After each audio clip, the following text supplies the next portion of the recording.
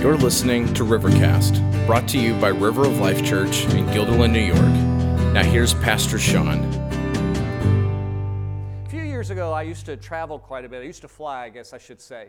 And I would go to different, places in the country, and it seems like I went to Texas a lot, and a lot of different cities, and people would say, "Oh, what's it like there?" And I would say, "Honestly, I don't know. I just, you get off the plane, you're in some airport, you catch the shuttle to the hotel, and the meetings are usually in the hotel or nearby there, and then you go to, after you're done with the meetings, you get back on the shuttle, and you get on the plane, and you go home, and there's no rhyme or reason, a sense of where, I could have been in another country, I could have been who knows where after that. You just kind of drop out of the sky and just do your thing and you leave. I think Christmas can be like that for a lot of us if we're not careful. We're going about our own business and, we're going through life, and then all of a sudden it just kind of drops in the middle of what's going on and we don't have context for it. It kind of comes into the middle of it. Some of you guys really love Christmas. That's a good question. How many of you just really love the Christmas season?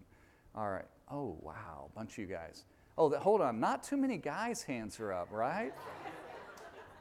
Sorry, dude. Sorry.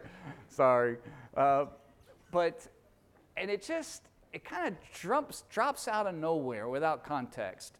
So I've decided, some of you I told before were asking now that we're done with Judges, and I'm glad we did Judges, but I'll be honest with you, I'm glad I'm done with Judges. That was really, wow, or people really messed up. I'm ready to move on to something else. But we're not going to do Thessalonians yet. I'm going to do a few weeks in the first couple of chapters of Luke. And my real desire is, guys, is that we get in our minds and our hearts just the context of Christmas. Some of you have trusted Christ in the last 2 or 3 years, and Christmas is not owned by the Christian church, if you will. And I think God has a little bit to say about Christmas. It is about His Son being born. And so what I want us and what I'm praying for this Christmas season is that, we get excited about the packages, we get excited about the holidays and the festivities and family, and for some people it can be a difficult time because there's memories and things associated with it. But we want to not only know the context of Christmas, but we really want to know and to be able in our heart to move from just being excited about the festivities and the fun things and the parties in the year, but to really be excited about the reason behind it, and that is our Lord Jesus. So turn with me, if you would, in the book of Luke, chapter 1, and we're going to see the beginning of the Christmas story actually doesn't begin with Jesus. It actually begins with somebody else. And in fact, if you read carefully, Christmas is about 2 miracle births, not just one. There was actually a miracle birth that happened before Jesus was ever born, and Luke tells us about this. So read with me, if you would, and starting in verse 5 of Luke 1. The Bible says this: "In the days of Herod, king of Judea, there was a priest named Zechariah of the division of Abia, and he had a wife from the daughters of Aaron, and her name was Elizabeth." What all of that lineage means is they were both of the family of Levi, so they were both of a priestly bloodline, and it was that bloodline that was responsible to lead Israel spiritually. They were to minister to God before the people and from God to the people. And so Zechariah and Elizabeth, all right? And the Bible goes on and says this: "And they were both righteous before God, walking blamelessly in all the commandments and statutes of the Lord." They kept the Old Testament law. They were faithful even though they lived amidst a people that were not nearly as faithful. But, in verse 7, they had no child because Elizabeth was barren, and both were advanced in years. I don't know what advanced is, but they were both well beyond childbearing years. What's the oldest that we've heard of somebody having a baby today? 50? Can you have a child at 50? Is that biological? Some of you are nodding your heads. 60? You're telling me that's possible? All right. So advanced, let's just say they were way beyond when they should have been having kids, and nobody was having kids at their age, okay? So I don't know how old they were. Maybe they were 65, 70. Most of you are like, "Lord, I do not want a kid at 65. And I'm right there with you, all right? So they didn't have kids, and they were older. Verse 8, now while he was serving as priest before God, when his division was on duty according to the custom of the priesthood, he was chosen by lot to enter the temple of the Lord and burn incense. Huge honor. We'll talk about that in a minute. And the whole multitude of the people were praying outside at the hour of incense.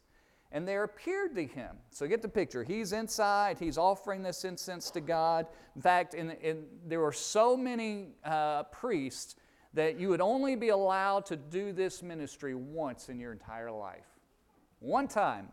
Keep in mind, incense was burned twice a day, every day. Once in the morning, very early, like 6 or 6:30, I think, and once in the afternoon, like 3 or 3:30. And there were so many priests that if you were a Levite, you only got to do this once your entire life. So this was a big deal, right? He's excited, he's prayed up, he's ready to go, and he goes in there to burn and offer incense to God in heaven as a part of the offering, and it was a part of the glory of God. And so while he's in there, everybody's outside praying, he's inside alone. And here's what happens in verse 11. There appeared to him an angel of the Lord standing on the right side of the altar of incense. And Zechariah was troubled when he saw him, and fear fell upon him, seized him, gripped him. Keep in mind, he had heard stories like, what's it like there? How did that go? And he, the priest. And he had never heard of anybody seeing anything like that inside there, right? So all of a sudden, he's like, I am in trouble.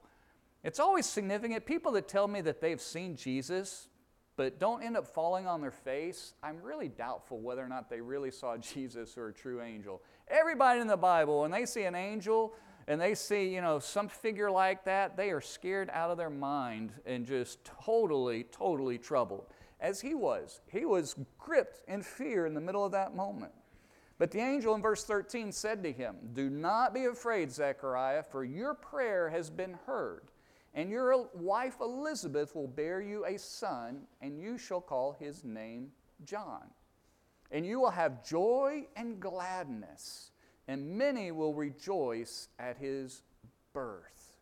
I almost wonder that verse 14, if Gabriel was telling him, yeah, you know that story, Zechariah, back in Judges of this dude named Samson, another miracle birth? Yeah, people are going to be really happy about your son. He's not going to be quite like that guy. I really almost wonder if the angel was kind of cluing him in. Similar story, honestly, miracle birth, and we'll see in just a second that God wanted John the Baptist, or we know him as John the Baptist, to be a Nazirite, just like Samson. So in verse 15 he says, many will rejoice at his birth. Verse 15, for he will be great before the Lord. And he must not drink wine or strong drink. That's the Nazirite vow. You remember we talked about that 2 or 3 weeks ago with Samson. And he will be filled with the Holy Spirit even from his mother's womb. That's amazing. And he will turn many of the children of Israel to the Lord their God.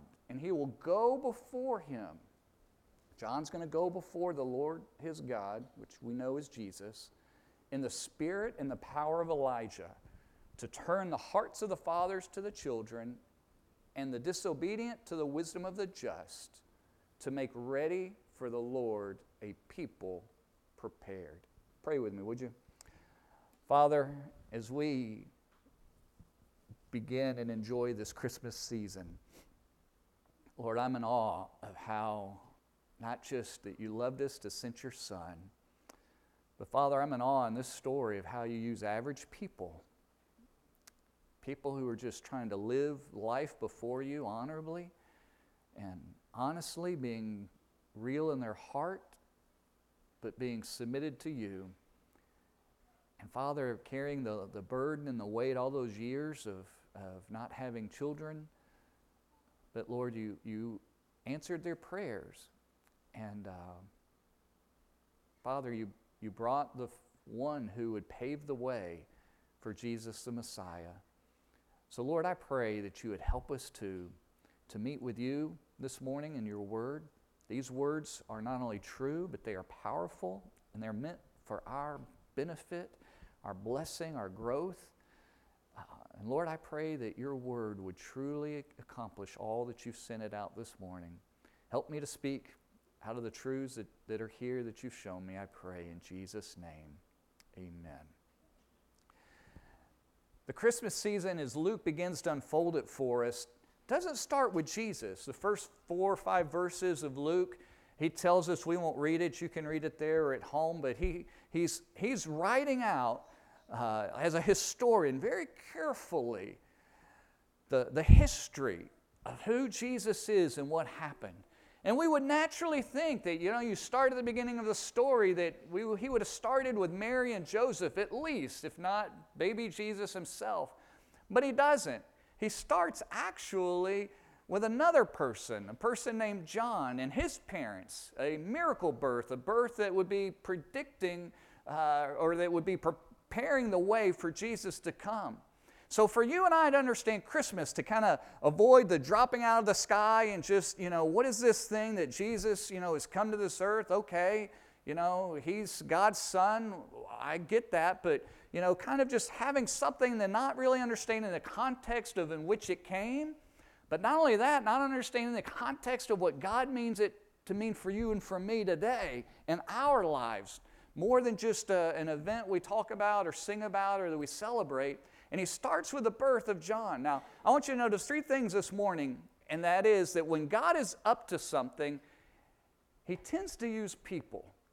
When God is wanting to do something big, wanting to do something new, he tends to use average, ordinary people. Now, he didn't use people when he created this world. That was something he accomplished himself. His word went out, and he created this world simply by the power of his mouth. He is the only one in this universe whose word has ability and has a power. Every parent that's ever lived wish their words had power, and they don't.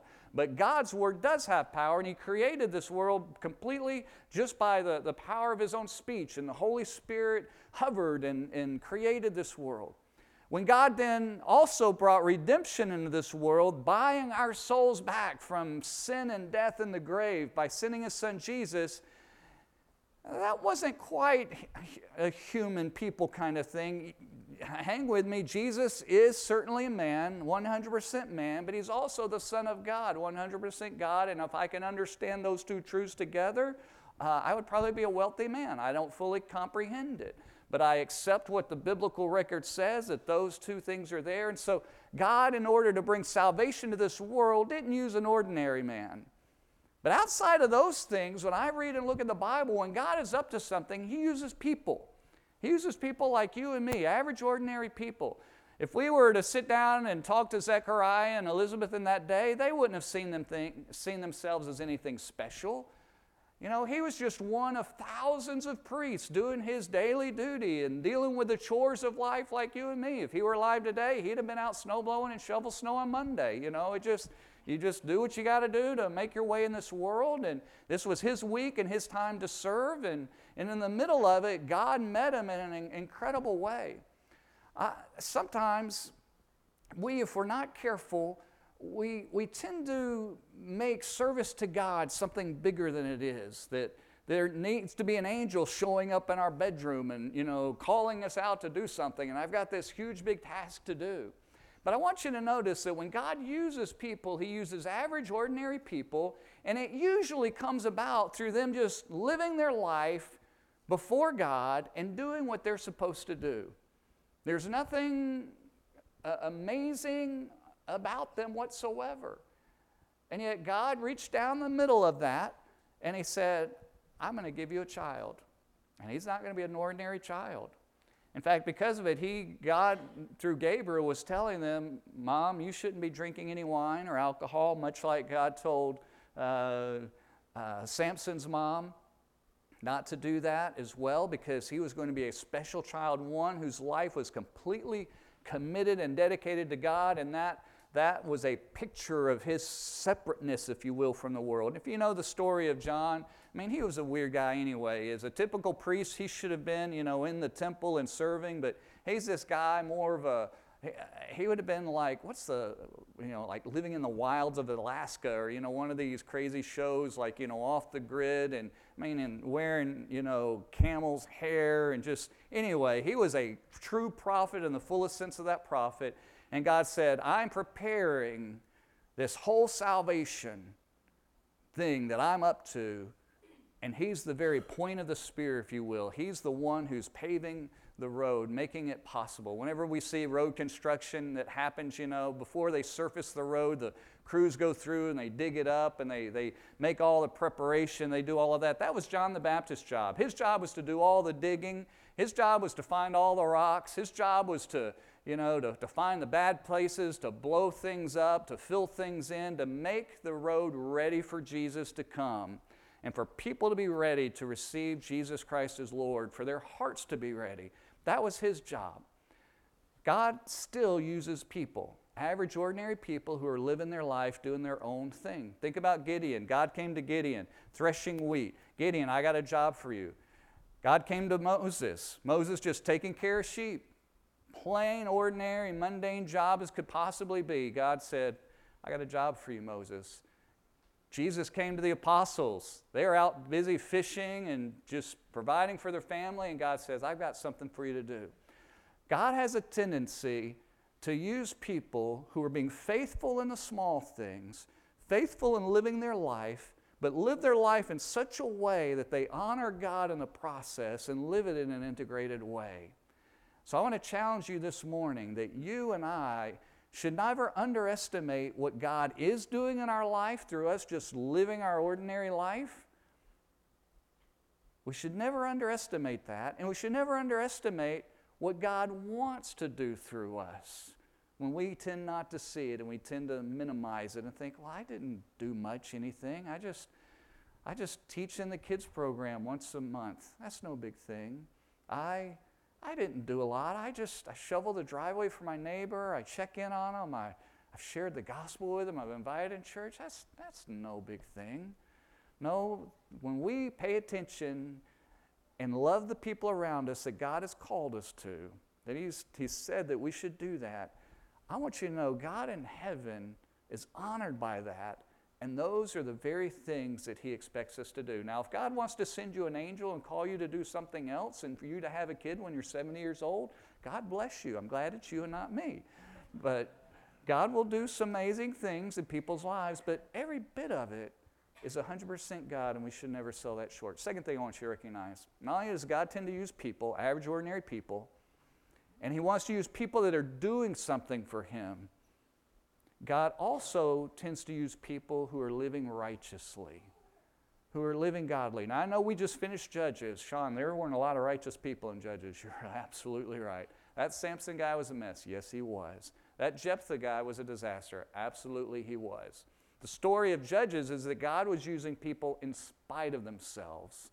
He was using people in His sovereign authority and power in this world, and at some level, it was the best He had to work with, which is pretty sad. But when you read the Bible from cover to cover, God tends to use people who are living righteously before Him. Notice what the Bible says about Elizabeth and Zechariah. Better words cannot be written about anyone. You and I would do so well for these words to be true in our life. The Bible says in verse 6 that they were both righteous before God, walking blamelessly in all the commandments and statutes of the Lord. That's no small thing. Have you opened up Exodus, Leviticus, and Deuteronomy lately and seen all the laws and the commandments that God had in there for His people Israel? There's one or two in there. There's 4 or 5. There's a whole bunch. Most of us, if we were living that day, would still be trying to figure out what all of those things were. And this couple had dedicated and they committed their lives to God, that they were committed to following all of those. Not like what we tend to do at times, kind of pick and choose, almost like the going to buffet, right? You know, if you go to the Chinese buffet, oh, I like that. We load up on that. I'm going to pass on that. I'm like, oh, that looks good. I have a little bit of that. We tend to, if we're not careful, pick and choose when we read the Bible. Oh, I'm all about this. But when we hit something over here, I don't know if I want to do that, God. That hurts.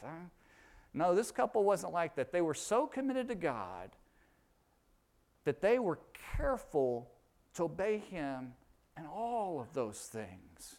You see, when God wanted to pave the way for Jesus to come, He needed a people, an average, ordinary people, persons, who were committed to Him but lived their life righteously so that He could in turn bring a man who wasn't corrupted in the religious system of the day, but who would be raised by two parents who feared God and loved God and would be careful to teach him all the ways of God and model that before him, and to help him to know the love and the justice and the care and the power of God, to put that first and foremost in their hearts before their child. God tends to use righteous people. For you and for me, we stand in a little bit of a different time than what Elizabeth and Zechariah did. They lived in the Old Testament. Well, Sean, this is in the New Testament. We're reading Luke. Luke's in the New Testament. I know, but the Bible of their day stopped at Malachi. And they were living out faithfully all that God had put in front of them.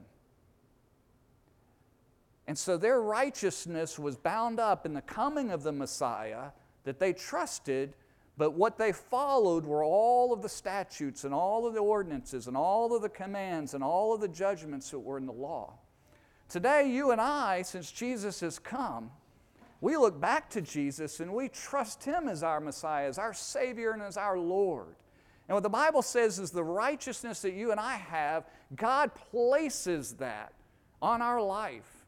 He calls us that. It's a declaration. As the judge of the universe, the judge has ruled that you and I are righteous. When we surrender our life to Jesus as Lord, when we recognize that He died on the cross for our sins, and we put our complete faith in that, turning away from all of the junk and the stuff that we talked about in Judges and all of the sin in our hearts, and we trust God's solution, in that moment, God calls you and me righteous.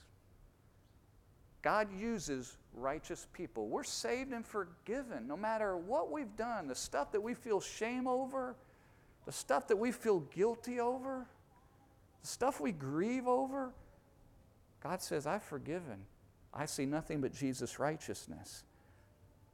Now, for you and me, it goes one more step, not necessarily beyond that, maybe along with that, is God expects you and me to follow the principles of His Word. You know, we're not following legalistic commands where we do this, don't do that, do this, don't do that.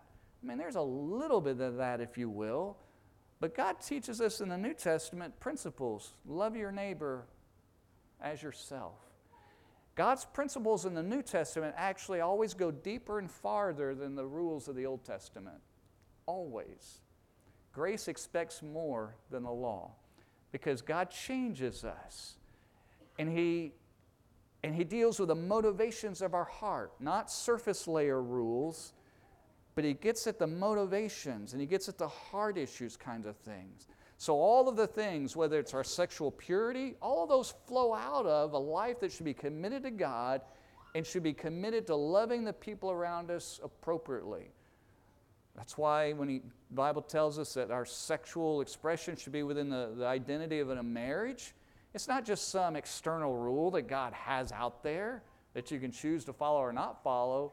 What He's actually saying is that's the expression of love that's appropriate between a husband and wife, and it is such an incredible, powerful, and amazing relationship that it should be reserved for that sacred relationship, that sacred matrimony, that sacred entity. And you're not showing love when we, express that outside of that. So you and I, to come back around to this, God tends to use righteous people. He wants to use people who have a relationship with Him, but secondly, who are growing in that relationship, who are living in that relationship and following Him. Sean, are you saying that I have to be perfect in order for God to use me? No, I'm not saying that at all.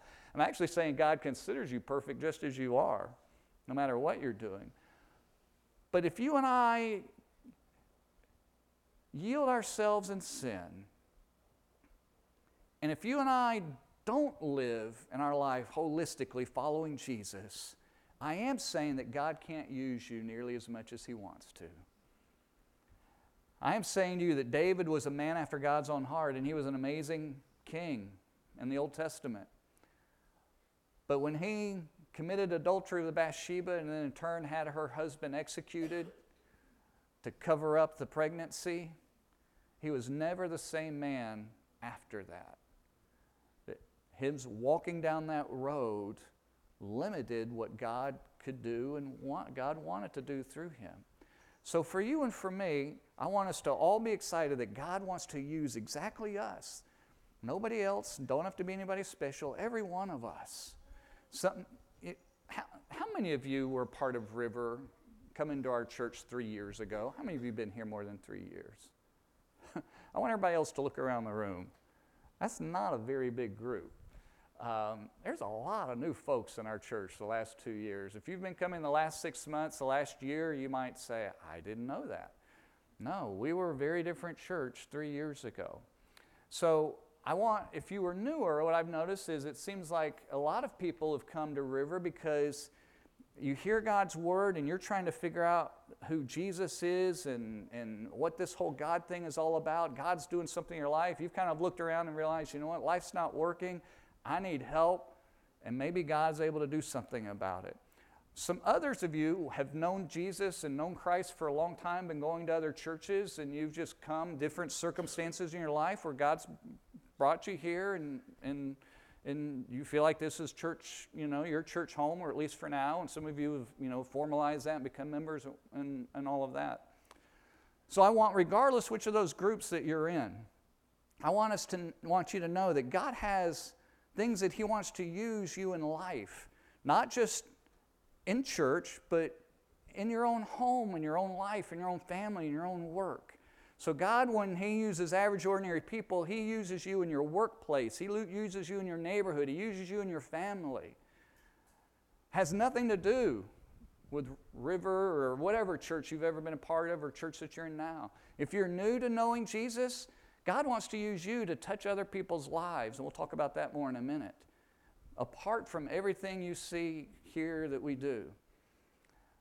But God also wants all of us wants to use us through and in our church family in some small ways, big ways, and all of that. And many of you guys who've come in the last few years have jumped in and have served, and honestly, Dan and I we meet every Monday afternoon around 3:30, and we meet and talk and try to figure out what God's doing and pray and work through all the stuff behind the scenes. And we're blown away at how many people are just stepping up and serving in amazing ways that you guys have jumped in on that. So if you are newer at River, my commitment to you is that regardless of where you are in your life and ministry, if you're like, Sean, I don't know if God is using me at all, I would love to talk to you.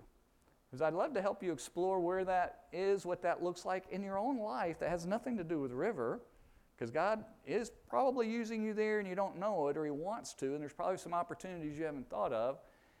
And if you see some things, you're like, Sean, I want to do some stuff at River, but I don't know how to, I'd love to help you walk through that and figure that out.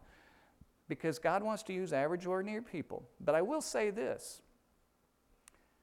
God can use you a whole lot more when you live for him. When you just put him at the center of your life. What I'm amazed is I get the picture here of Zechariah and Elizabeth. They were people who just were dedicated to God. This angel Gabriel comes to him and says, God has heard your prayer. Don't let a couple of these truths get by you. They were living obediently to God, and they were relating to him regularly in prayer.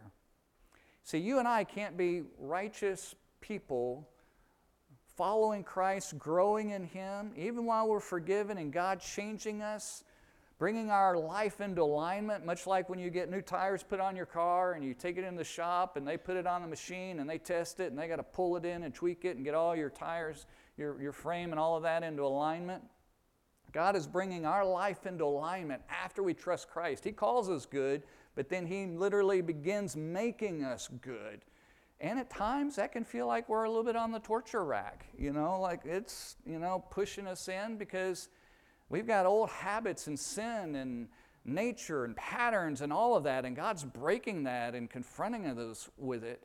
But all the while, he's growing us in righteousness, and he wants to use us beyond that. But we can't truly live righteously without being a person who prays. We can't live righteously without being a person who dives into God's word. How did Zechariah and Elizabeth know what rules and commands to follow? they made much of reading God's Word. You see, for you and for me, that means if we're going to live in a way that honors God, and we're going to see the God of heaven use us in other people's lives and be in that environment and where God is working and be used of God in small ways and big ways and all of that, we have to be a people of God's book because it's His words to us. You can't really know the God of heaven, know the God of the Bible apart from reading it and seeking God in that. And you can't really know the God of heaven well without spending time with Him in prayer. I used to see those two things as kind of disciplines. You know, this is a discipline. Discipline's the stuff that you do that you don't like to do, right? Isn't that kind of what a discipline is? That's when I think of it, like, well, he's so disciplined in his exercise, so disciplined in eating habits, so disciplined. Discipline for me is always doing the stuff that we don't like to do, but we know we're supposed to do it. And reading the Bible and prayer, I used to think of it in those terms, but to be honest with you, they really are just relationship stuff. It's how you get to know God. And yes, it's a good rhythm, if you will, a good habit and pattern to do. But I want to challenge you and encourage you that if you see this as something, well, I've got to do this because I know I'm supposed to do it, to change your thinking on that and to say, I want to be in this rhythm of life where I'm spending time with God. Look, Elizabeth and Zacharias were busy. They didn't have Maytag, no Amana, no Whirlpool, no microwaves, no indoor plumbing, no snow blowers, no cars. I think they were busy living life, don't you? And yet they spent time with God. So we're all super busy, but we're so busy that we need to spend that time with God so that God meets us in the middle of it. I want to challenge you this Christmas season to not allow Christmas, to not allow work, to not allow the pressures of family to edge God out of your life. But instead, seek Him and say, God, I want to know You. Help me to live my life faithfully to You, to know You in the middle of my work, living before Him, and all the average, ordinary, mundane things. And when God does that, He might give you some other, even more average and ordinary things. Sean, this was a supernatural birth. This John the Baptist dude was filled with the Holy Spirit from inside his mother's womb. How is that possible? Honestly, I don't know. And I'm going to leave that theology to another sermon, another Bible study, and a whole nother time. But God had filled that young child's life before he was ever born, before he ever even knew the name of Jesus or the Messiah. He was already there. A whole amazing story before God of God's just sovereign work and hand in his life. In the middle of that. And then what God called Zacharias and Elizabeth to do was more ordinary stuff. What He just said to them is, okay, you're going to be parents now. He didn't say they were going to go to the moon. He didn't say they were going to, be the CEO of whatever company. He didn't say, oh, you're going to be the next Billy Graham, You're just, okay, you're going to have a kid and make sure you do a really good job raising that kid. That's your job. That's what God's calling was to them. And that was a powerful and profound thing because God used John the Baptist in an amazing, amazing way. So don't ever sell that short. Third thing, and I'm done. I'm going to end quickly because I know it's Kids Day and all our young kids are in here ready to receive the offering and want to decorate cookies here in a minute. But the third thing I want us to recognize, when God uses you, prerequisite is living godly to be used well. But what God wants to do is to turn people's hearts to Him. That's what He really wants to do. That's what John was supposed to do. This baby that was going to be born, he was to turn the hearts back to God. Look what the Bible says in verse 16. He will turn many of the children of Israel to the Lord their God. Not all, not a few, but many. And He will go before Him in the spirit and the power of Elijah. Go read the very last two verses of all the Old Testament in Malachi. God predicted that Elijah would come and that He would turn the hearts of the fathers to the children. John is the fulfillment of that prophecy. He is that guy. Not Elijah literally, no reincarnation, but an Elijah-like guy, a prophet. And to turn the hearts of the fathers to the children. You see, what God wants to do is to use you and me as we live our life, minding our own business, but seeking Him and pursuing Him in His Word, doing the best that we know how to on busy, difficult days, on Mondays and Tuesdays, making our way, juggling all those things, but He wants to use you to turn the hearts of people around you to Him. In many ways, we're still carrying out the ministry of John. Now, John was preparing people for Jesus coming, but guess what? You and I are preparing people for Jesus coming again, coming back. We're in that same boat. People need to be ready. Jesus is coming back, and they need to be ready for that. That was his job, and you and I are continuing that. What God really wants to do is not to provide all the education in the world that people can possibly have. He doesn't want to make the whole world middle-class America. White picket fence, 2 cars, 2.2 kids, or whatever the latest demographics are. That's not his thing. What God is trying to do is to introduce a world that is lost, messed up, deep in their own sin, like we saw in the book of Judges, without hope, without salvation, and to save them from an eternity separated from Him. And He wants you and me to, as we live our life, to point people to that reality, to use us to help that to happen. Now, for that, some of you here this morning have never really trusted Christ. You're in the need of the John's ministry or the church's ministry. You see, for us to turn other people's hearts back to God, our own heart has to be turned toward God. And as I've watched and have talked through so many people over the years, in everybody's life, as they're beginning to understand, wow, I really am not that nice of a person. Wow, I need God, but I don't know how this all works. There's usually obstacles in their life along the way. Sometimes it's family. Sometimes it's much what John was going to be facing when he went out. When John did his ministry, he was not preaching in the temple. He wasn't in the synagogues. He was out in the desert. He was out in this crazy place. And he was telling people that they were messed up and sinners before holy God, and they had better turn and convert to God or they were in trouble. And the Jews were like, what do you mean convert? We're already Jews. We're already people of God. You see, those individuals they in many ways had to reject some of the traditional stuff of their world and to say, God, I need you. So some of you this morning may be facing an obstacle in your heart of, well, what did my mom and dad believe? Or what are they going to think? Or my family, or my heritage, or my culture? And you've got to overcome that obstacle. And you've got to come to the place where you say, you know what, God and Jesus, you're worth everything. You're first. And if it means that other people are not going to be happy with my decision, so be it, but you're first. Some of you have to overcome the obstacle of skepticism. I don't know if I can believe all of that stuff. I don't know if that's possible. Whenever anybody doubts what you say, how does that make you feel? Not very good, does it? It almost can be offensive, right? See, when we doubt the things that God says, it's actually a personal thing toward Him. Because we're doubting His words, we're doubting His actions. Zechariah actually struggled with that. This angel came and told him, you're going to have a baby, and he's like, wait a minute. I'm smarter than that. How in the world is this possible?